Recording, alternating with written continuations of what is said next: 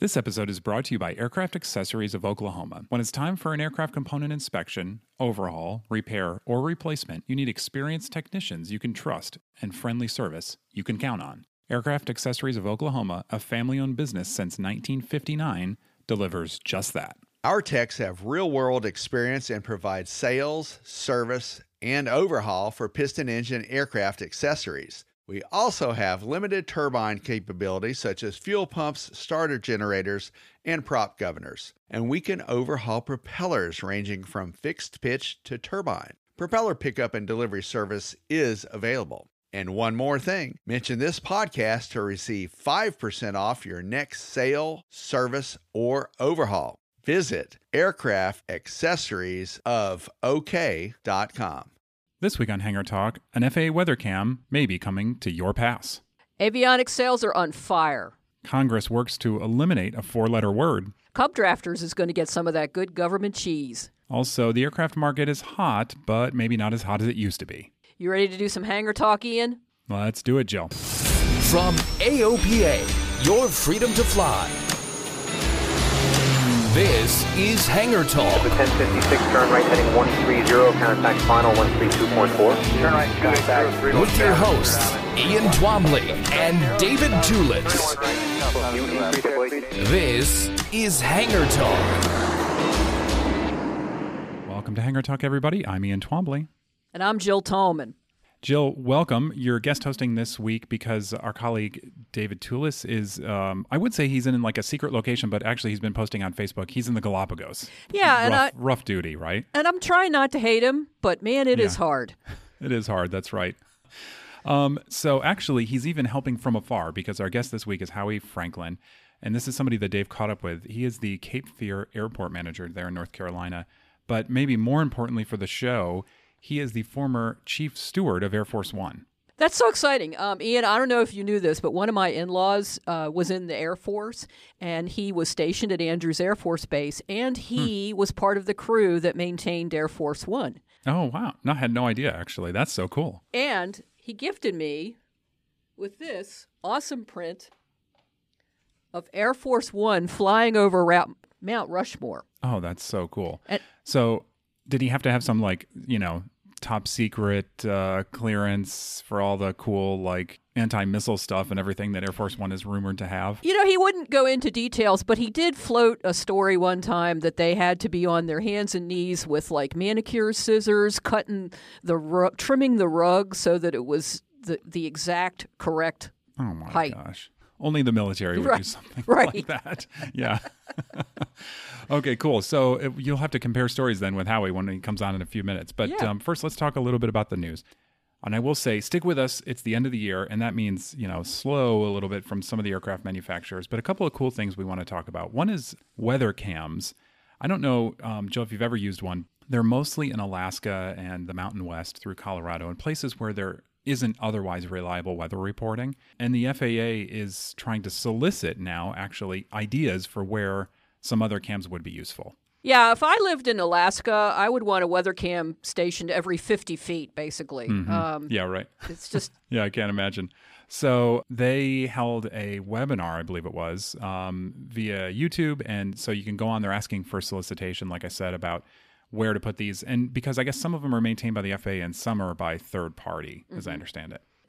I would think if you happen to be based at an airport near a body of water that, is sometimes foggy a long time into the middle of the day, a weather cam might be really good for you. Yeah, and some of these are cool because what they'll do on these pages is they'll show you the current weather. So it's a picture of, I think, within the past 10 minutes. And then really what's incredible, I think super useful, is they'll show you a clear day that is with reference points. So basically you can say, okay, if I can see this mountain peak on this, on this image that they're showing me, then I know that I have a certain visibility, let's say, or whatever it happens to be. So it's pretty neat. You can see here on the screen, they have the visual references. Yeah, pretty useful. Yeah, I would say so. I don't really have experience using the weather cams that the FAA network has, but I have used other weather cams and sort of the concept of using these reference points. So there was a flight kind of recently, actually, where it was really kind of foggy and I wasn't sure what the viz was. And then it's I knew that there's this other ridge, and this other ridge is like 2 miles away. And so I thought, oh, okay, this is good to go, or whatever the case is. And so it is that stuff can be really useful, especially where there are mountain passes. Yeah, I mean, this is bringing local knowledge to everybody. So it's really a nice safety innovation. Yeah, that's a really good point. So check out the story on AOPA. It's got all the information about kind of where to find these weather cams today, and then also how to give that feedback if you, like you said, you live close to a body of water and you feel like you might want one. Moving on, avionics sales. It's been an up and down couple of years because of COVID, but a story AvWeb just published showed that now we have the sales figures from recent sales, and they're looking actually really good, Jill. Yeah, but you know what was interesting about this story, Ian, is that it's my thought when I saw the headline, I was like, okay, sure, people are not buying airplanes and they're retrofitting the ones they have to make them new to them. But that's not the case. These are new avionics sales that are being reported. Yeah, that's true. It is really interesting, actually, because I think what did the AEA report said that it was 4.6% up in the third quarter compared to, I think it was the second quarter, which is kind of interesting. And a lot of that increase, as you say, is actually from manufacturers. It's not from the retrofit market.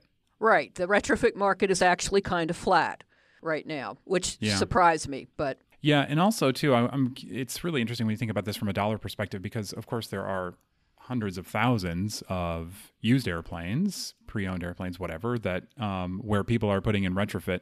But, of course, many times they're putting in like onesie-twosies, whereas the manufacturer is ordering like a G1000 or a G3000 or 5000, which is big money, right?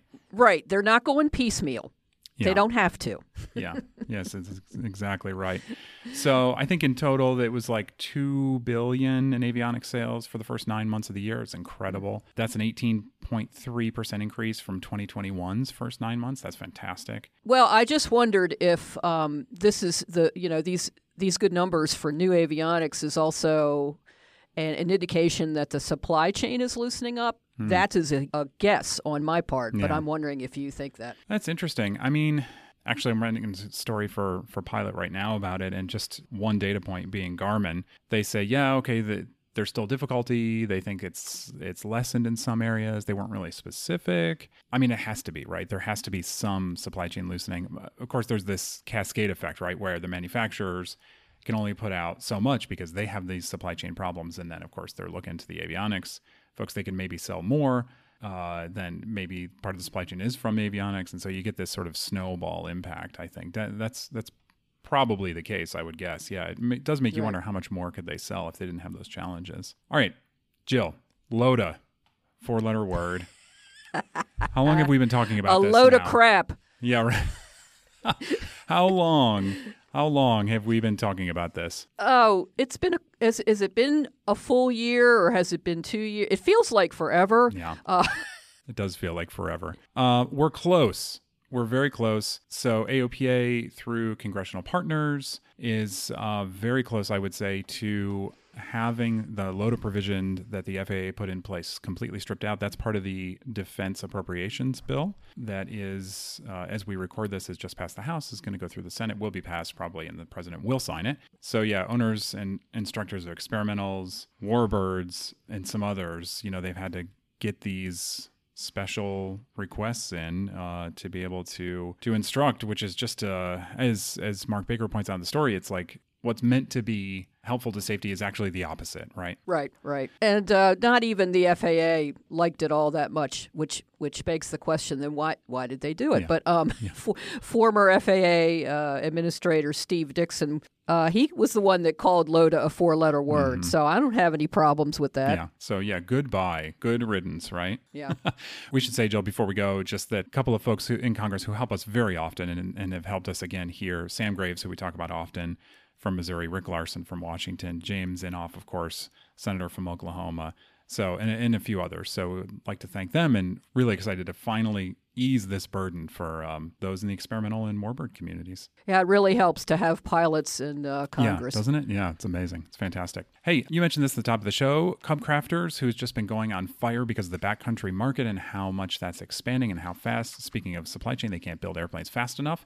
Well, now they have another customer, and it's the government. Yeah, General Aviation News brings us this story, and they are telling us that the United States Department of Agriculture is going to purchase a fleet of X-Cubs. Yeah. They're going to be using these for a variety of tasks in several agencies, including Homeland Security, the Department of the Interior, the Department of Agriculture, the U.S. Air Force Flight Academy, lucky guys there, lucky men and women there who get to fly them, and the United States Air Force Research Laboratory. Fantastic, yeah. So, wow, the hugely broad range of agencies there flying those. So it really is. And, I was sitting here thinking, what comparable airplane is out there that could do all the things that are going to be required of these aircraft? The only one I could come up with was the Aviat Husky. Mm-hmm. The X-Cub has that reputation as being such a beast, right? So GA News, as you say, has the story, and they've got a picture, thanks to Cub Crafters, with it on its giant Tundra tires. And so... Oh, yeah, of course. That's a really cool and just a fantastic range of uses for that airplane, which is incredible when you think about just kind of how light it is and all the different missions that it can fulfill. Yeah, absolutely. So just want to finish up today talking a little bit about the aircraft market. Of course, we hit this on a fairly regular basis, in part because it's been so nutty out there, as we all know. So Adam Meredith, who's in charge of AOPA Aviation Finance, wrote a little quarterly summary recently. It's on the website, so definitely check it out. He gets into some detail about essentially what they're seeing. And of course, they have a great vantage point for the market, being that people are calling interested in financing. And then I think also importantly, how many deals are they actually closing? Because one thing that they're showing is that if you're a finance buyer, maybe sometimes you're missing out on to cash buyers. This, to me, is a good news, bad news scenario because the market appears to be loosening up, but there's still not a whole lot of inventory out there for you to choose from.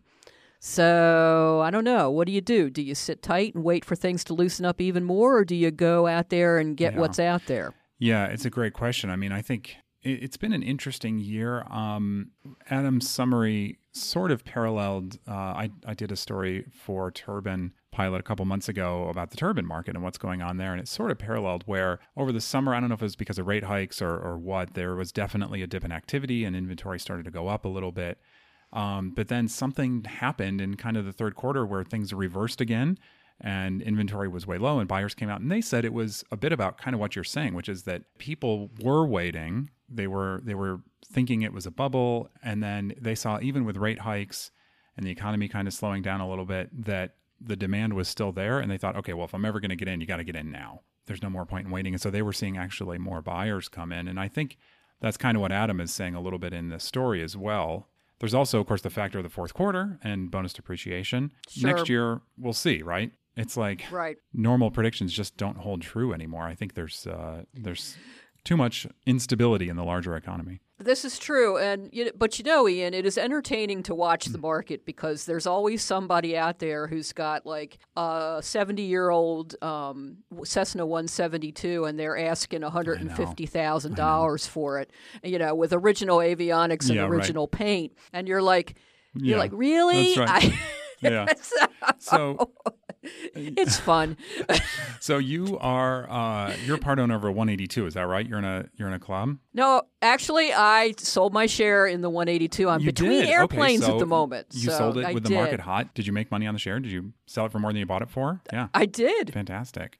That's fantastic. Yeah, but it's like houses. Now you have to roll that back into something that's going to be more expensive as a result of what's going on in the market. Yeah, that's what I'm finding out. I'm looking. I'm like everybody else. I look at Trade a Plane. I look at the bulletin boards, and if I was to go out and buy another airplane, I think it would have to be an ultralight at this point. Yeah.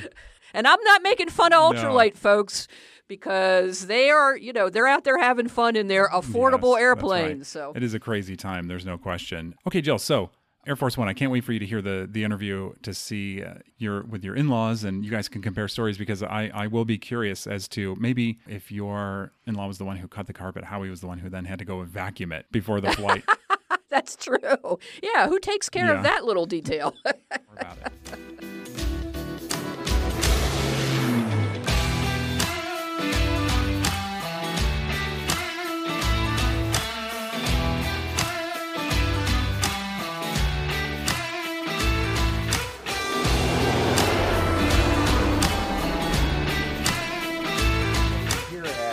Cape Fear Regional Jetport / Howie Franklin Field in the Outer Banks of North Carolina. Howie, what is it like to have an airport named after yourself? This is quite unusual. Someone who's living, someone who is a local celebrity of sorts. What's it like? It's fantastic. When the board decided to do that, I went home and told my wife, who was a former Air Force One crew member also, I said, hey, guess what? They named the airport after me, and I'm not dead yet. Well, I had brought them millions of dollars worth of grants. We got lucky, and the people supported us and things of that nature. Mm-hmm. Plus, we had a $75,000 budget when I came here, and now we have $1.6 million budget. From 75,000 to 1.6 million. When did you come to the Cape Fear area? I originally came here in 1990 with my wife, and we took a look at the area, and I went down to the East Beach to Oak Island, mm-hmm. and she drove me down the end of the island, and I got out of the car and I walked through sand dunes and sea oats, and then I come out on this gorgeous ocean, okay, and I turned, there's an inlet, and then there's a waterway. Well, I'm from the South Shore of Long Island. It looks just familiar. I was going to say, it probably did. However, it was January 11th, it was 72 degrees. It was not snowing, it was not windy, it wasn't overcast Yeah, sky. so that's how I got interested in it, and then I got offered the job as the airport director in 1994. And it was me and then 2 other people, and I cut grass, I pumped fuel, I moved airplanes, and I did that. Finally, I got enough money where we built some hangars, and I could have hired because we're an independent municipality. Okay. We're not a county airport. So we finally built a fuel farm, we built hangars, and we were able to, so I have to earn the money to pay the people. Understood. And I hired a retired command sergeant major in the Army. He could do anything. You don't necessarily want him to answer the telephone, but right. He's the guy who get everything done. Let's take us back a couple of years back to aboard Air Force One. I want to hear a couple of stories that no one's ever heard about. Give me one story that you haven't told. My experience in the Air Force, I was a flight attendant in the United States Air Force, but my career field was air transportation terminal management. Okay. That's what I was educated in. So if you take that and then the flight attendant business and the fact that we're in customer service, what we do here is give somebody a good customer service with an experience. And one thing I learned early on, if you got to Andrews, don't tell anybody you want to go to Air Force One, because you do that, you're going to have people working against you. So I never said that. Because they want to be there. Right. So just mum is the word, nose to the grindstone. Right. So, and I got offered the job, and it was in the Ford administration, and Charlie said, look, it's got 6 months to go till the campaign. You could lose the job. You only could do 6 months, and that's it. And if you're willing to take that risk, we'd like to hire you. And I said I would, and I'm the only one that stayed for 5 presidents. And so you started with Gerald Ford at Air Force One. Ford, Carter, Reagan, Bush, Clinton. He's guilty, but he's a nice guy. Yeah, understood. So Reagan, who was sort of the movie star president, I've photographed him back in the 80s. I was stationed in Washington, D.C. for a little while too. And you're right, he knew exactly where to stand. He made a great subject for the news photographers. What was he like to work with from your end? For 8 years, I laid for him, trying to catch him being phony. Oh, really? Unfairly. Yeah. I wake him up, put him to bed. I'm gonna catch this guy being something other than you see on television. Yeah. Never did. Pretty genuine guy. He was genuine one. If you woke him up, he looked like the damn president. Yeah. Okay. Yeah. If I went into his stateroom, okay, and did something insignificant and brought him in a fresh glass of ice water, he would do something non-verbally or verbally to raise my self-esteem. That's a boss. That's really interesting. And I try to catch him being phony.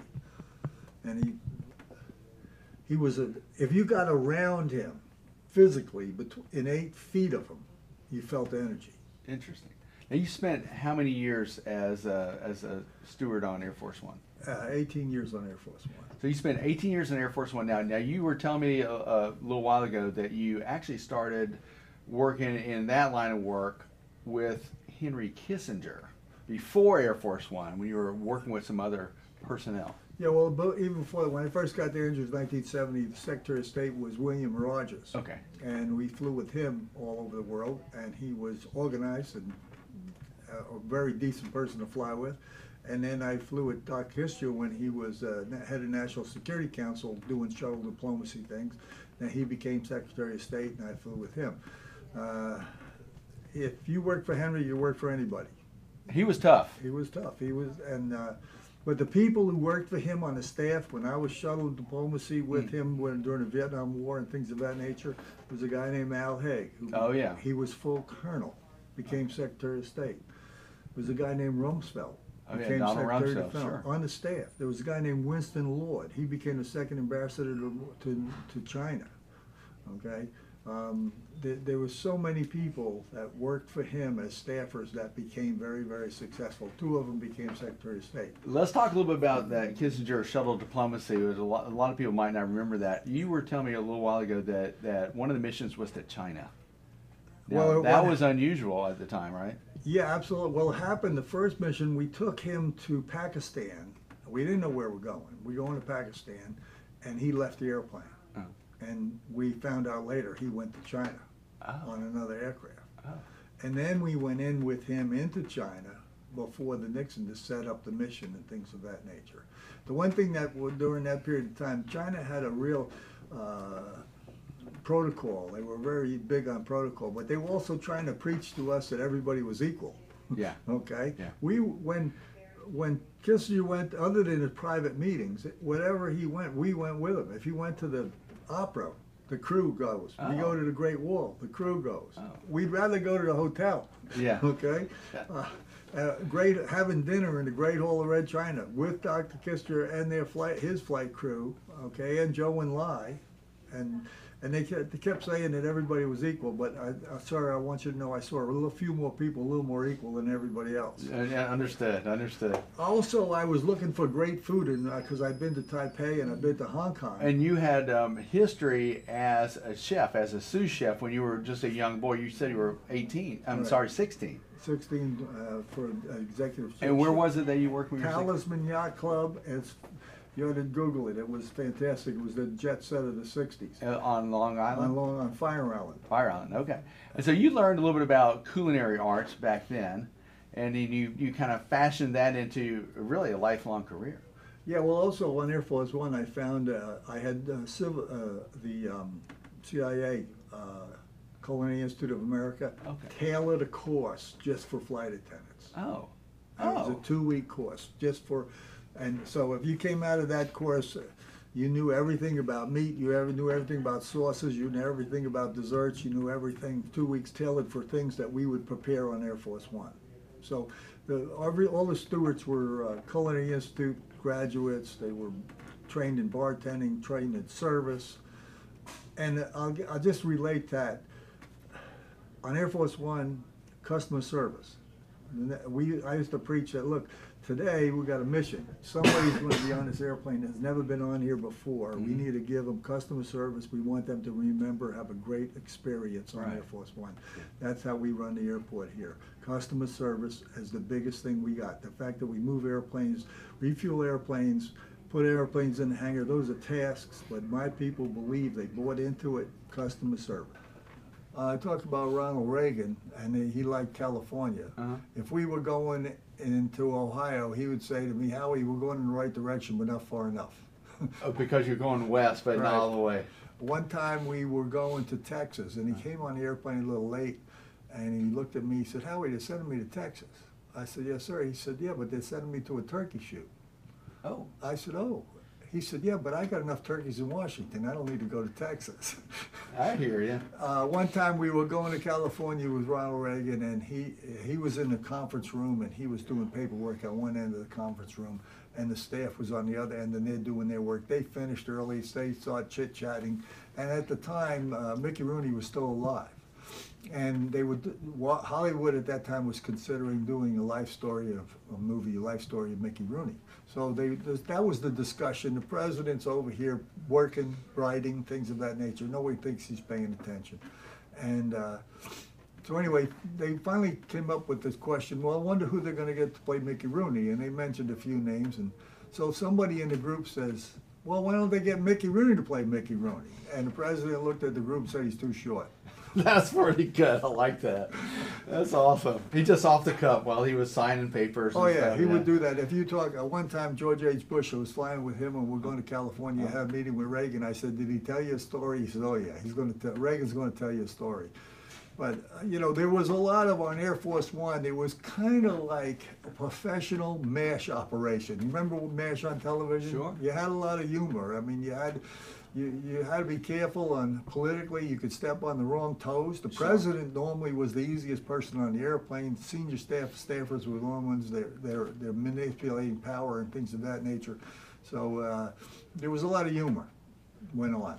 Now, for a time, the news organizations also flew aboard Air Force One. Then they split it up and had them on an aircraft that followed Air Force One. Well, they have both. They still, on this day, there's a press area on Air Force One. And there used to be about 8. Now I think there's 14 press, and there's a camera crew.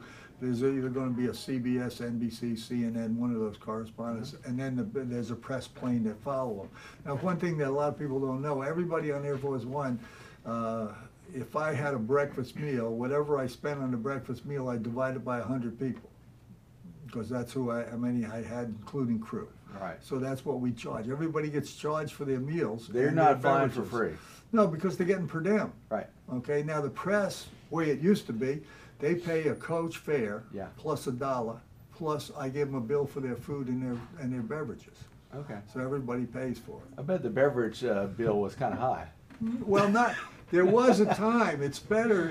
I don't know how it is right now, but there was a time where there was a lot of alcohol consumed on Air Force One, and finally they kind of grew out of that. It's probably less alcohol consumed than back in the Nixon, Ford, President Carter days, things of that nature. So you flew Carter around too? Yes, sir. I saw a picture of you with Miss Lillian. Miss Lillian, the mother, she was a character. Yeah. We were going to Golda Meir's funeral, who was a former Brooklyn school teacher that became the president of Israel. Oh, wow. And she got on the aircraft, and I had never, but, you know, these are Southern genteel folks. And I was, you know, Jimmy Carter, they didn't drink or they didn't have any booze or anything like that. But his mother came on the airplane, looked at me, and she said, I'll have a bourbon and branch. Oh, wow. Okay, I didn't know. Were you I'm from Long prepared for Island. that? Well, I was prepared for it, but I didn't know what branch was.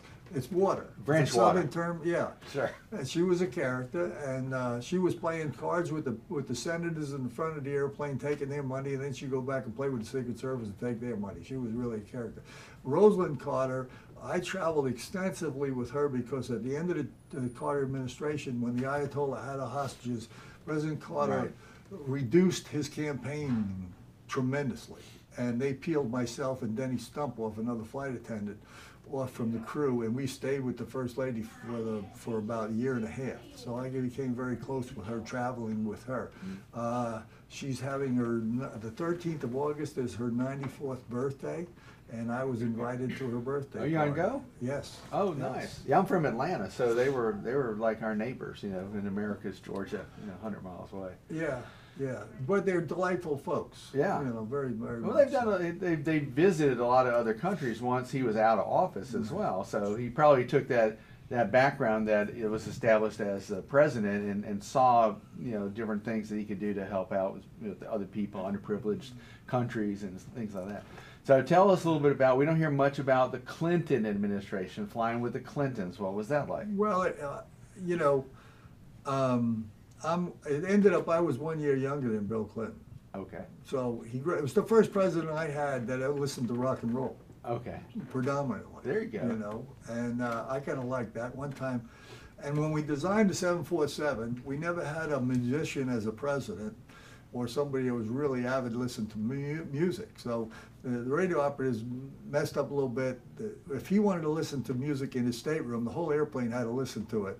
And he liked loud rock and roll like me. So I went and talked to the radio operators. We bought a box, you know, like a boombox or something? Boombox, yeah. I put Air Force One on it, and I presented it to him. I said, sir, you can listen to this in your own room. I said, sir, in the old days, they would have rewired this airplane for $2 million. And he said, you guys are reinventing government. So he's got his own boombox, and we had generators that he can take to, we're in a foreign country, and listen to it, and take it with him. So one day I walked into the stateroom, and he was playing Cecilia, You're Breaking My Heart, real loud. And he looked at me, he said, Howie, is this too loud? I said, sir, I've been waiting for a guy like you to come along for a long time. I like it. Did he play his saxophone on Air Force One? I don't remember him doing that, but listen, I watched him. He would do the New York Times. My customers here, the big executive airplanes, 2 newspapers. I better have the Wall Street Journal, New York Times. Sure. Air Force One, Wall Street Journal, New York Times. He would do the New York Times crossword puzzle in 10 to 15 minutes. Carry on business at the same time. Yeah, he was sharp. That is amazing. But I used to, he was 1 year younger than me. I think we crossed the line with Clinton because we're supposed to maintain a professional relationship with him, but he came almost friendship, professional. Yeah. And he kind of wanted that to an extreme, because we were the only people, we weren't asking him for anything. Okay, so we could pull each other's chains, so to speak. Understood. One time we were going to Florida, and I had seen the president's schedule, and he's campaigning for 3 or 4 days straight. Boom, boom, every day campaigning, 2 or 3. So my friend Steve Lomanak, who lives here now, he was one of my deputies, and I had him enter the stateroom from one end, and I entered the other way, and the president is maybe about 8 feet away from us. And I would set this up. I whispered to Steve, Steve, did you bring your golf clubs? President turns, you guys playing golf? I said, yeah, we're playing golf. You're not playing golf? He said, I'll be damned. He said, I'm down here raising all this money for these people that can't give me 4 hours off to play golf. I said, yes, sir. He said, where are you playing golf? I said, we're playing golf at Doral. Oh, yeah. He says, you guys are playing at Doral? I said, yeah, we're playing there free because we know you. He goes, That's pretty good. So, I like that. One thing that these presidents, we put movie stars on a pedestal. They're just like us. They are. They feel, they care, they hurt, they're fatigued, they're long hours and things of that nature. So now, I know they're like us to that degree, but there are other things on that aircraft, that Air Force One aircraft, that are particularly suited for the type of missions that y'all were doing. Tell me a little bit about some of the special engineering to get the food services going, and walk me through from the 707 days to the 747. I think that might be interesting. To start out, one thing, the primary mission of Air Force One is to provide secure and safe air transportation for the president. Yeah, it's a mobile office. Right. Second is to provide the same service as the White House would provide for the president, only on an aircraft traveling throughout the world, as far as the office, like you said.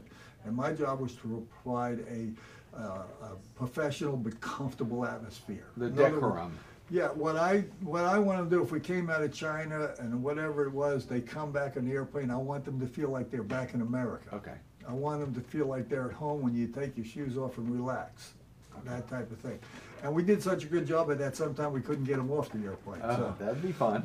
But as far as the service and things on the airplane, the flight attendants, we would get an itinerary, and I would identify all the breakfast, lunches, dinners, breakfast, birthday parties, celebrations.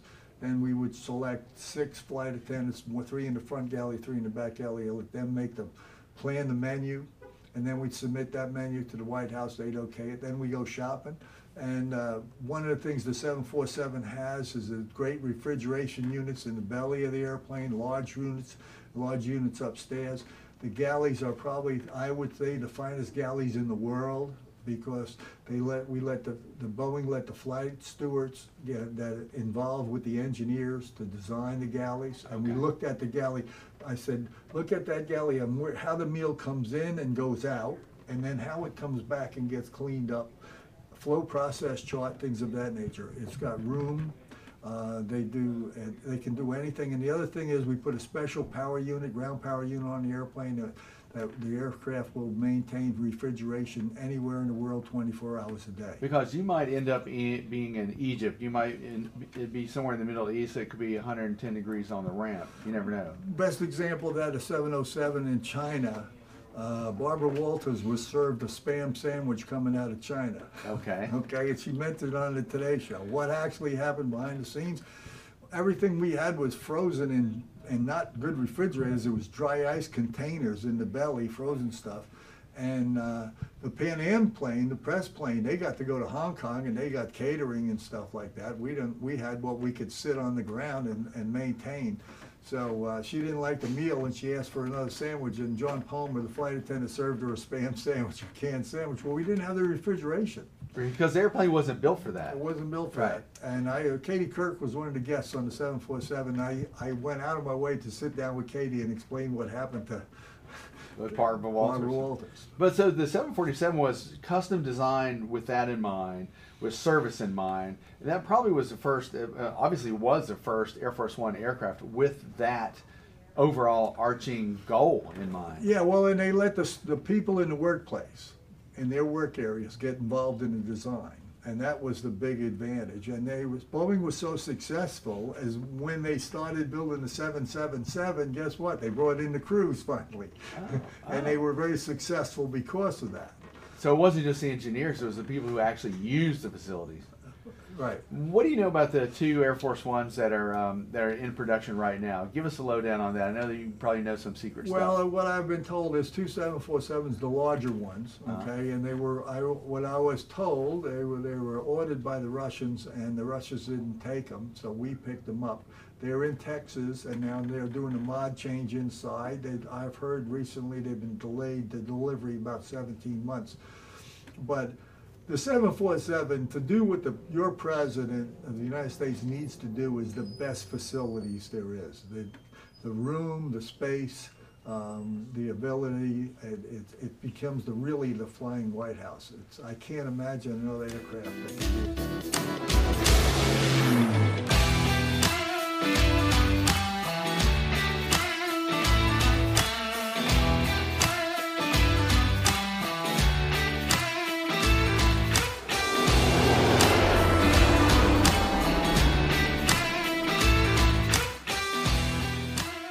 So it's just a fascinating world, I think, Air Force One. There's just such mystique about it. But we forget that there was lots of really dedicated, hardworking people behind the scenes who have to spend half of their lives on the road, right? Traveling whenever the president needs to travel. Exactly. This is an airplane that the president represents the United States. So everything has to be perfect. Yeah, pretty cool. All right. That's all the time we have for this week. You can follow us on YouTube or wherever you get your podcasts. Thanks for chipping in, Jill. Thank you for having me. And if Dave decides not to come back from the Galapagos, I'm always here to fill in. Good to know.